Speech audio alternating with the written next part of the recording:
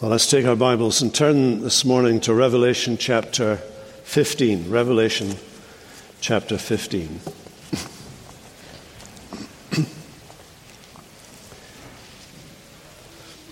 Reading at verse 1.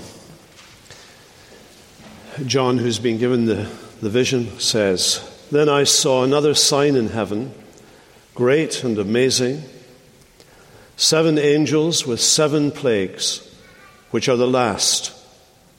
For with them the wrath of God is finished. And I saw what appeared to be a sea of glass mingled with fire, and also those who had conquered the beast and its image and the number of its name, standing beside the sea of glass with harps of God in their hands. And they sing the song of Moses, the servant of God, and the song of the Lamb, saying, Great and amazing are your deeds, O Lord God the Almighty. Just and true are your ways, O King of the ages. Who will not fear, O Lord, and glorify your name? For you alone are holy. All nations will come and worship you, for your righteous acts have been revealed. In the name of the Father, and of the Son, and of the Holy Spirit." We began our journey up the mountain of the book of Revelation towards the summit, which you'll find in the very last page of the book, where we're all headed, as well as where we're all headed notionally now as we're studying this particular book. And one of the things we've learned about the structure of the book, I think, can be illustrated from an experience I had a couple of times, at least, long before I knew you and was living in Scotland and then in London. I used to go every couple of years to Colorado Springs to a conference that was held in Village 7 Presbyterian Church there. And, of course, if you've been to Colorado Springs, you know that Pikes Peak, which is 14,600 feet or something, towers over that town. And you can get to the top of Pikes Peak by climbing. Our son Andrew came with me one time, and he got pretty far up until the rain started. You can go up other ways, but the first time that I went up, I was persuaded to go with a couple. He was a minister of Moody Church in Chicago, and his wife was driving and took us up by car. Now, it was a bit scary. You circle around the mountain on dirt tracks with a solid wall on one side and a sheer drop on the other. It's very scary. And you go round and round and round, and you can't see anything coming. They've got to come down that way as well. So and the thing that was burned into my mind was we were in a 2-door car, and I was in the back seat. I'm trying to calculate, how do I get out of this? I also learned a thing about myself, that I like to be in control when it comes to the driving. So anyway, but if you can imagine the scene going up this mountain, as you go up, of course, you're moving round and taking the winding path until you get to the summit. As you turn back round to the same point, you're seeing the same point from another level, higher up. You don't look down, of course, because that's scary. But you look over at the scenery and you see it from a different angle, the perspective. And that is precisely the layout of the book of Revelation. We keep coming back to familiar territory. The familiar territory is carved out for us, really, in the opening chapters of the book. We have a vision of Jesus in the first chapter. We have the Church of Jesus brought to our attention in chapters 2 and 3. They're the recipients of the letter. The book of Revelation is, in fact, a letter to the church in every age and at every time in history. And you keep recapitulating some of those images, the things that are the beginning, and then you recapitulate descriptions of the end. And that's what we find happening here. We have a description of the end. And at ground level, I said that there were the seven churches. The seven churches, the number 7 stands for completeness or perfection. Those 7 churches were real churches, but they actually stand in the Bible as symbolic of the entire church everywhere at all times throughout all of history. Then we found in chapters 4 and 5 a revelation of God on his throne. Jesus, the resurrected one, comes before the throne of God and takes the book in which is written the story of humanity. Jesus unseals the book, and there are 7 seals. And they end with the judgment. They end with the end of the human story here on earth, as it is. Then we had a vision of the church in its completeness glorified, that is, in heaven. All of the elect are gathered up, and they're in glory. And we heard and saw their prayers going up towards God, God mingling the fire of God with the prayers of the saints and pouring it out on the earth to accomplish his purposes. And that's followed by a series of 7 trumpets that announce, if you will, some judgments that are falling even as we speak today, that are trumpet judgments, because those trumpet calls are alerting the world to its need to repent. And as we find ourselves at the end of a pandemic that has got our attention, and now moving into a place where the threat of nuclear war is getting our attention, as we think of inflation happening, as we think of the movement of goods and services that has been interrupted, as we think of vast areas of the world now being denied wheat and other elements that come from that area, from the Ukraine and from Russia, and the threat of limitations and starvation are growing in our world. We're reminded of those trumpet judgments, alerting the world to repentance. But now we come to the 7 plagues.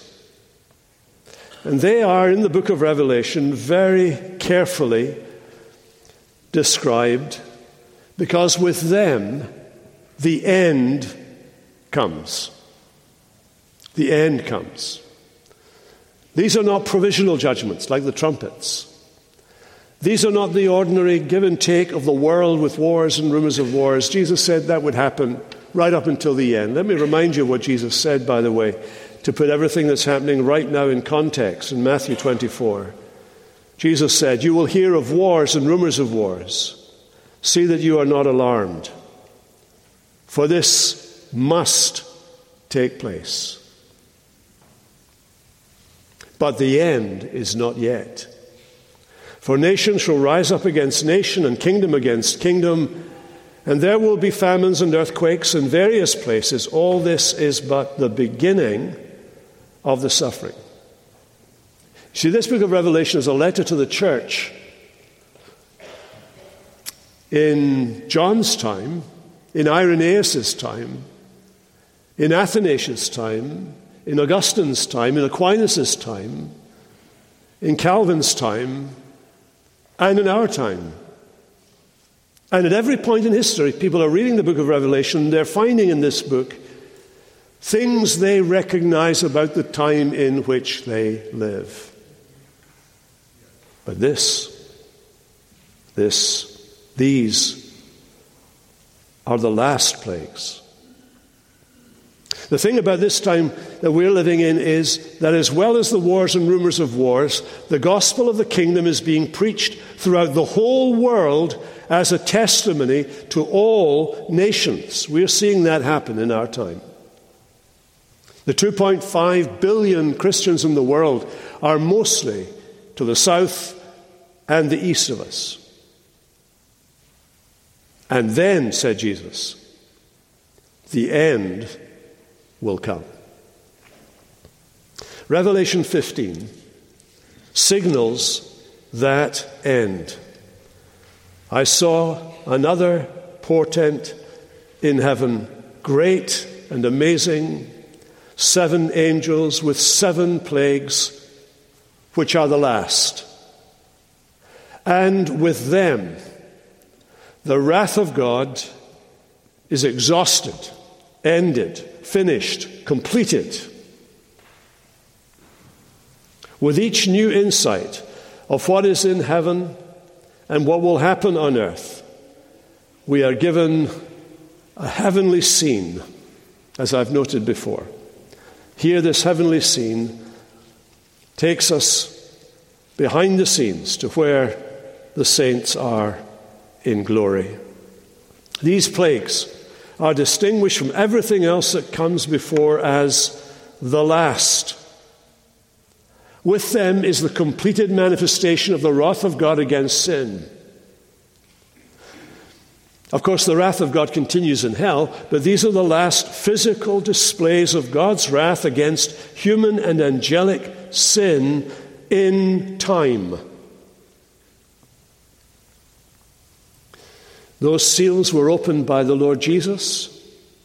The trumpets were blown by the archangels.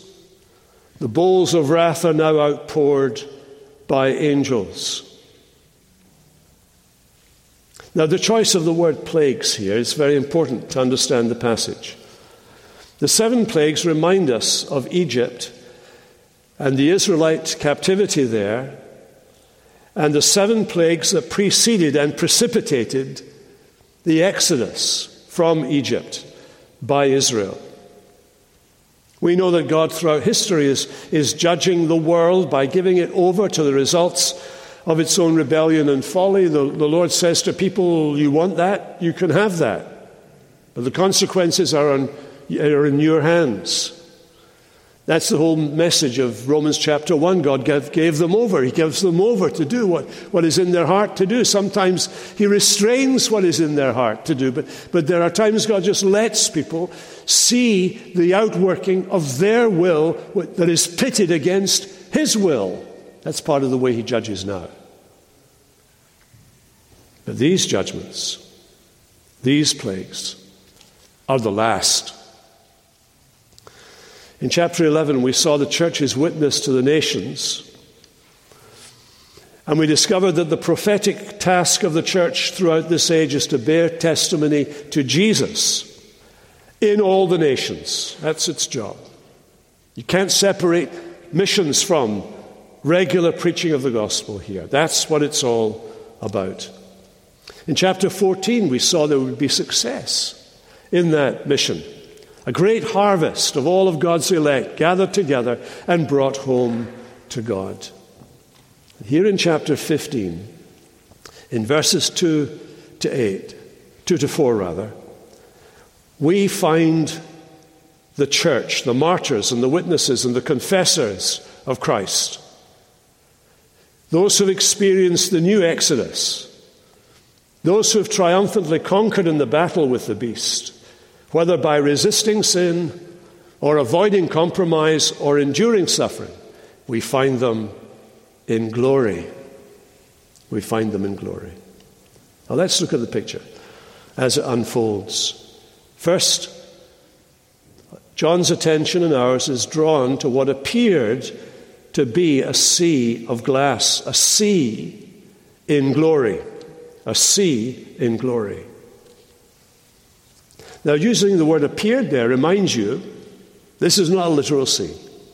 None of this is literal. Metaphorical, it's symbolic. But this sea of glass has 2 reference points. The first one is in the temple, in the tabernacle, where a kind of, I don't know if you know what a Chinese wok looks like. It's kind of this shaped thing.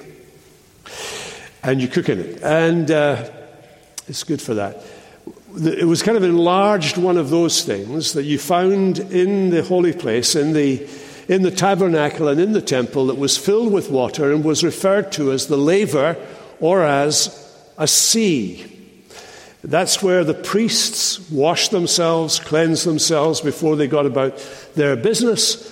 But it had other connotations as well. It reminded Israel of the sea through which they'd literally come when they were rescued out of Egypt by the mighty hand of God, and God parted the sea in order to let them across to freedom and to salvation. And that picture of the sea then reminds us of a number of things. It reminds us of our baptism. Paul says this in 1 Corinthians chapter 16. I want you to know, brethren, that our fathers were all under the cloud, and all passed through the sea, and all were baptized into Moses in the cloud and in the sea. As we're going to see, it's the Exodus that's in the mind of the Spirit here in Revelation 15, the new Exodus that Moses and Jesus, you remember, and Elijah talked about at the Transfiguration when they talked about the Exodus he was going to accomplish at Jerusalem. And we are priests. We are cleansed, as it were, signified by the waters of baptism. We were cleansed when we came to Jesus, when we became part of God's people. Because our job, we are priests to God. We don't have a priesthood separate. We are a holy priesthood. Therefore, we all together offer up our praises to God as holy priests in the temple of God, which is the church of the living God. The church's prophetic task then is to bear witness to Jesus to the ends of the earth, and as Jesus' people, we become part of that priestly choir who sing God's praises. In that quote from Paul that I gave you, Christians see their baptism as a washing and as a kind of passage through the Red Sea, sharing in Christ's death. He was overwhelmed by the waves on our behalf. We are buried with him in baptism, and we rise with him into newness of life. Now, in this case, John sees what appeared to be a sea of glass mingled with fire. One scholar puts it like this: the red glow on the sea spoke of the fire through which the martyrs passed, yet more so of the wrath about to fall on the world which had condemned them. But there's another biblical insight that we need to grasp here, and that is that in the Bible, the sea often represents cosmic evil. The wicked are like the troubled sea. There was, in the Old Testament, the idea of the sea monster, the dragon, called Rahab, which was a picture of the devil and the devil's powers in the world. And we find, for example, that God divides cuts the dragon in two in order to let the children of Israel through the waters to the promised land. We read this: was it not you who cut Rahab to pieces and did pierce the dragon? Here, the depths of the sea is a way for the redeemed to pass over. Or in Psalm 74, tells the same story. Did you not divide the sea with your strength? Did you not break the heads of the dragons on the water? This primordial sea is satanic, it's evil, it's troubled, it's the tumultuous nature of humankind. And yet here in the presence of God, it's a sea of glass, undisturbed. John Milton, in his exquisite little poem, An Ode on the Morning of Christ's Nativity, puts one of the implications of Jesus' birth like this: that mighty tumultuous sea had quite forgot to rave, while birds of calm sit brooding on the charmed wave. When Jesus comes into the world, that tumultuous sea is quietened by the arrival of the incarnate God. And G.B. Caird puts it like this: the proof of God's ultimate sovereignty is that he can use even the powers of evil as a means of their own destruction. Our baptism is a sign of our death. You can drown even with the few drops of water we use to baptize babies here. Do you know that? You can drown with a spoonful of water. So it's dangerous. Baptism is dangerous. It's meant to signal that. Signals the potential of death. But now we go through it, as it were, as a sign of our salvation, of our separation and deliverance from the evil world system. In his grace, God conducts his people into his presence on the basis of that one man who endured a baptism of suffering in order that we might be brought to God. We have the sea in glory. Then secondly, we have the saints in glory. And I saw, he says, also those who had conquered the beast and its image and the number of its name stand beside the sea of glass with harps of God in their hands. The Lamb has conquered so that we might conquerors be. And you see, it's the conquerors, not the conquest, but the conquerors that are in view here. Way back in chapters 2 and 3 in Revelation, God has promised a reward for those who conquer. The reward was sevenfold. To eat of the tree of life in the paradise of God, not to be hurt by the second death, to have a new name that only you will know, that to have power over the nations and the morning star as your gifts. You will not be blotted out. Your name will not be blotted out of the book of life, but will be confessed by Jesus to his Father. You will be made a pillar, that is a solid place in the temple of my God. You'll never go out of it. You'll never be thrown out. I'll write the name of my God, the name of the city of my God, New Jerusalem, and my own new name. I'll write that on you. You belong to me. And he who conquers, I will grant to sit with me on my throne as I have conquered and sat down with my Father on his throne. Those are among the rewards for faithfulness to Jesus. If you want a way to describe what discipleship is, that's Discipleship 101. Faithfulness to Jesus. And those who've been faithful have their harps on their hands. People used to joke about that, certainly when I was young, about going to heaven and having harps, which we replaced guitars, of course, in my generation. But there you go. Andrew of Caesarea, writing round about 563, it's a long time ago now, Andrew of Caesarea puts it like this, the symbolism of the harps. He says, quote, "The harmonious life in the symphony of virtues plucked with the plectrum of the Holy Spirit." Well, they're all set. They're all set to praise God. And so we read that they stand before the throne of God in heaven. Just like the Lamb stands in chapter 5. They appear in heaven and they stand along with him. In chapter 5, the Lamb's standing is evidence that it is no longer dead but alive.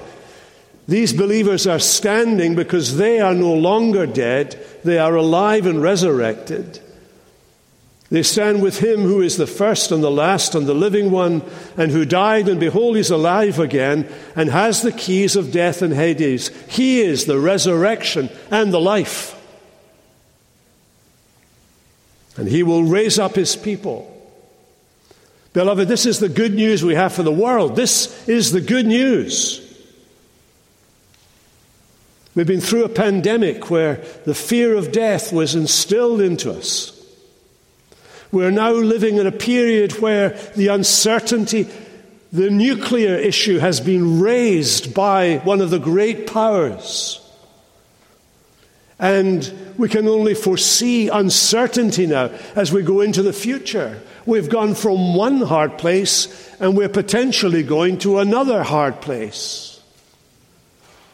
And now of all times, the Church of God is to proclaim this good Easter news, that there is resurrection from the dead. And here we see the church, the saints in glory, resurrected. And then thirdly, we hear the song in glory. Listen to them, verse 3. They sing the song of Moses, the servant of God, and the song of the Lamb. Here's the confirmation of our link with Exodus right throughout this passage. In Exodus chapter 15, we read this. Then they've just come out of the Red Sea. They're in dry ground. They're on the banks of the Red Sea. The enemy has been destroyed. Listen to them. Then Moses and the people of Israel sang this song to the Lord, saying, I will sing to the Lord, for he has triumphed gloriously. The horse and the rider he has cast into the sea. And just as Moses gathered his people there by the Red Sea, so the church gathers together in heaven by the sea that they saw in heaven, to sing of God's salvation, to sing praises to the Lamb for defeating the beast on their behalf, and to sing about God's attributes. You know, there are two songs of Moses, and they're, I think, blended. We find them blended together, always being placed together in the liturgies of Israel as well as the liturgies of the church, the early church, the ancient church. One comes from Deuteronomy 15. Here's an extract. The Lord is my strength and my song. He has become my salvation. This is my God. I will praise him, glorious in power, great in majesty. The other comes from Deuteronomy chapter 32.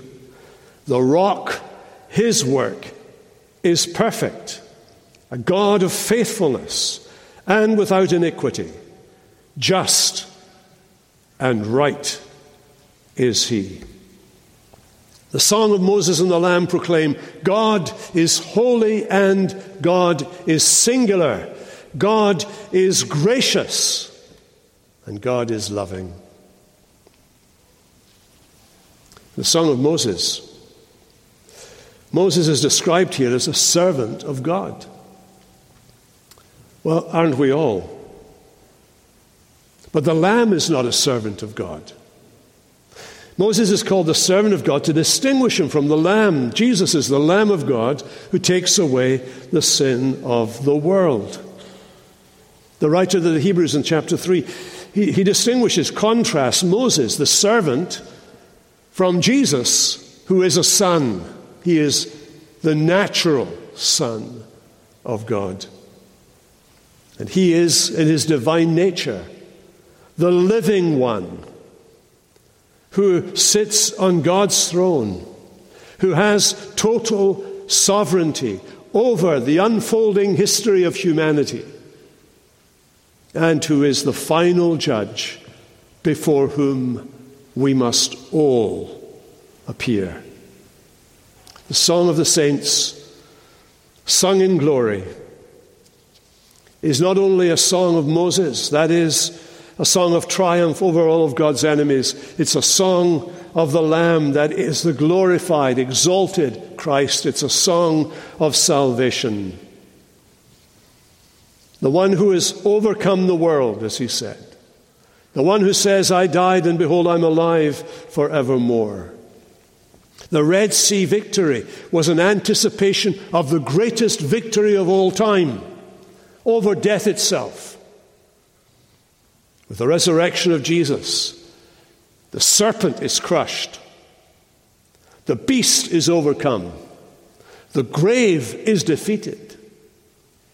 And the Apostle Paul writes to Christians at the end of the book of Revelation, and he says, brothers and sisters, the God of peace will crush Satan under your feet shortly. Well, the song itself is almost entirely drawn from the Christian scripture we call the Old Testament. Great and marvelous are your works, Lord God Almighty. But I want you to notice what isn't in their song. In their song, there's no self-reflection.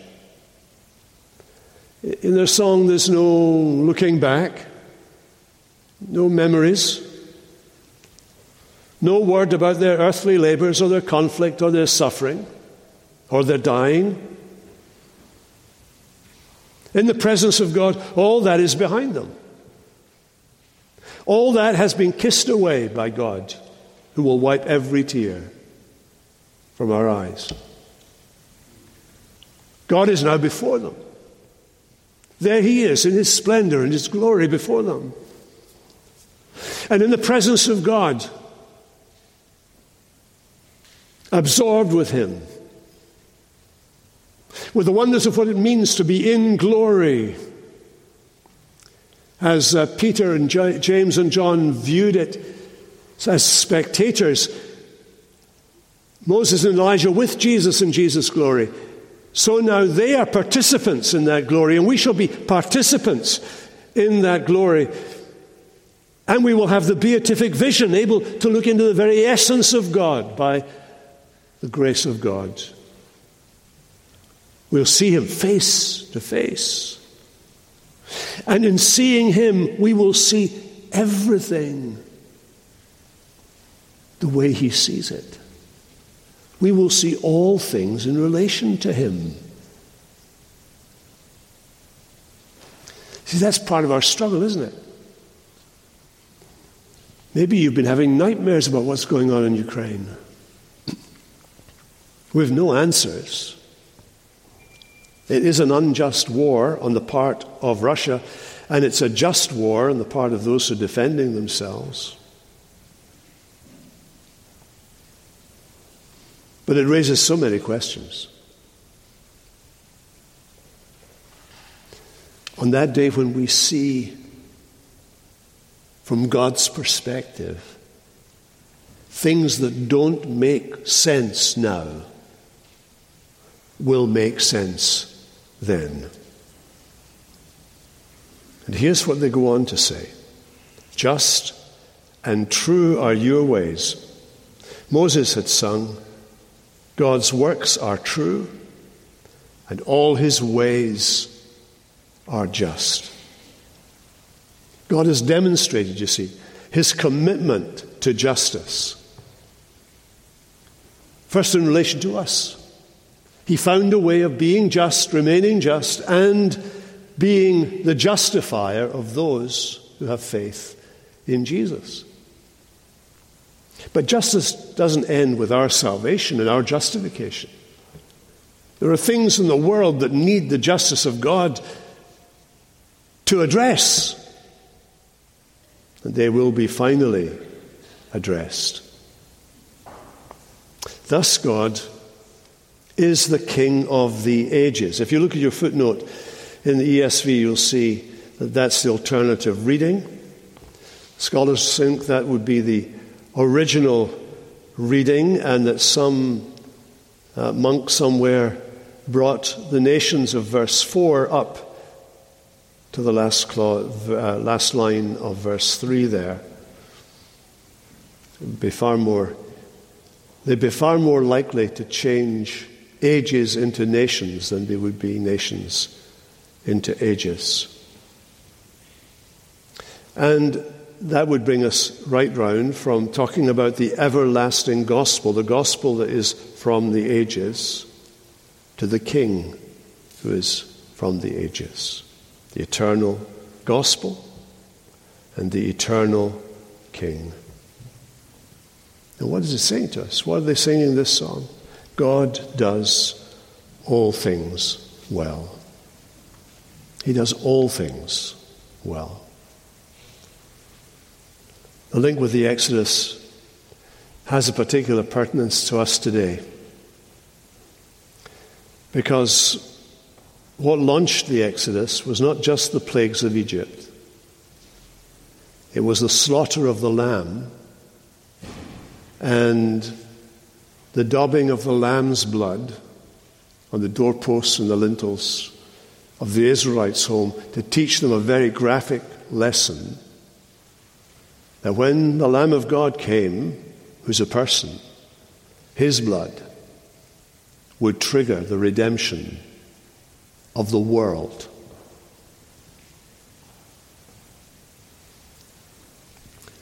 Paul says, Christ, our Passover lamb, has been sacrificed for us. That's what we celebrate at the Lord's table. Christ, our Passover lamb, has been sacrificed for us. And so with that in our minds,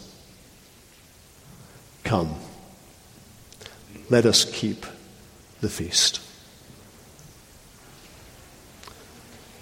Lord God, will you draw near to us now as we come to this table and as you put all of your promises, all of your purposes into these elements which you will place into our hands, into our mouths, so that we not only hear with our ears but see with our eyes, touch with our senses the wonderful thing that you have done with Christ, in Calvary, and that by the Holy Spirit you apply to us through these visible signs of that invisible grace that is ours in him. We pray in his strong name. Amen.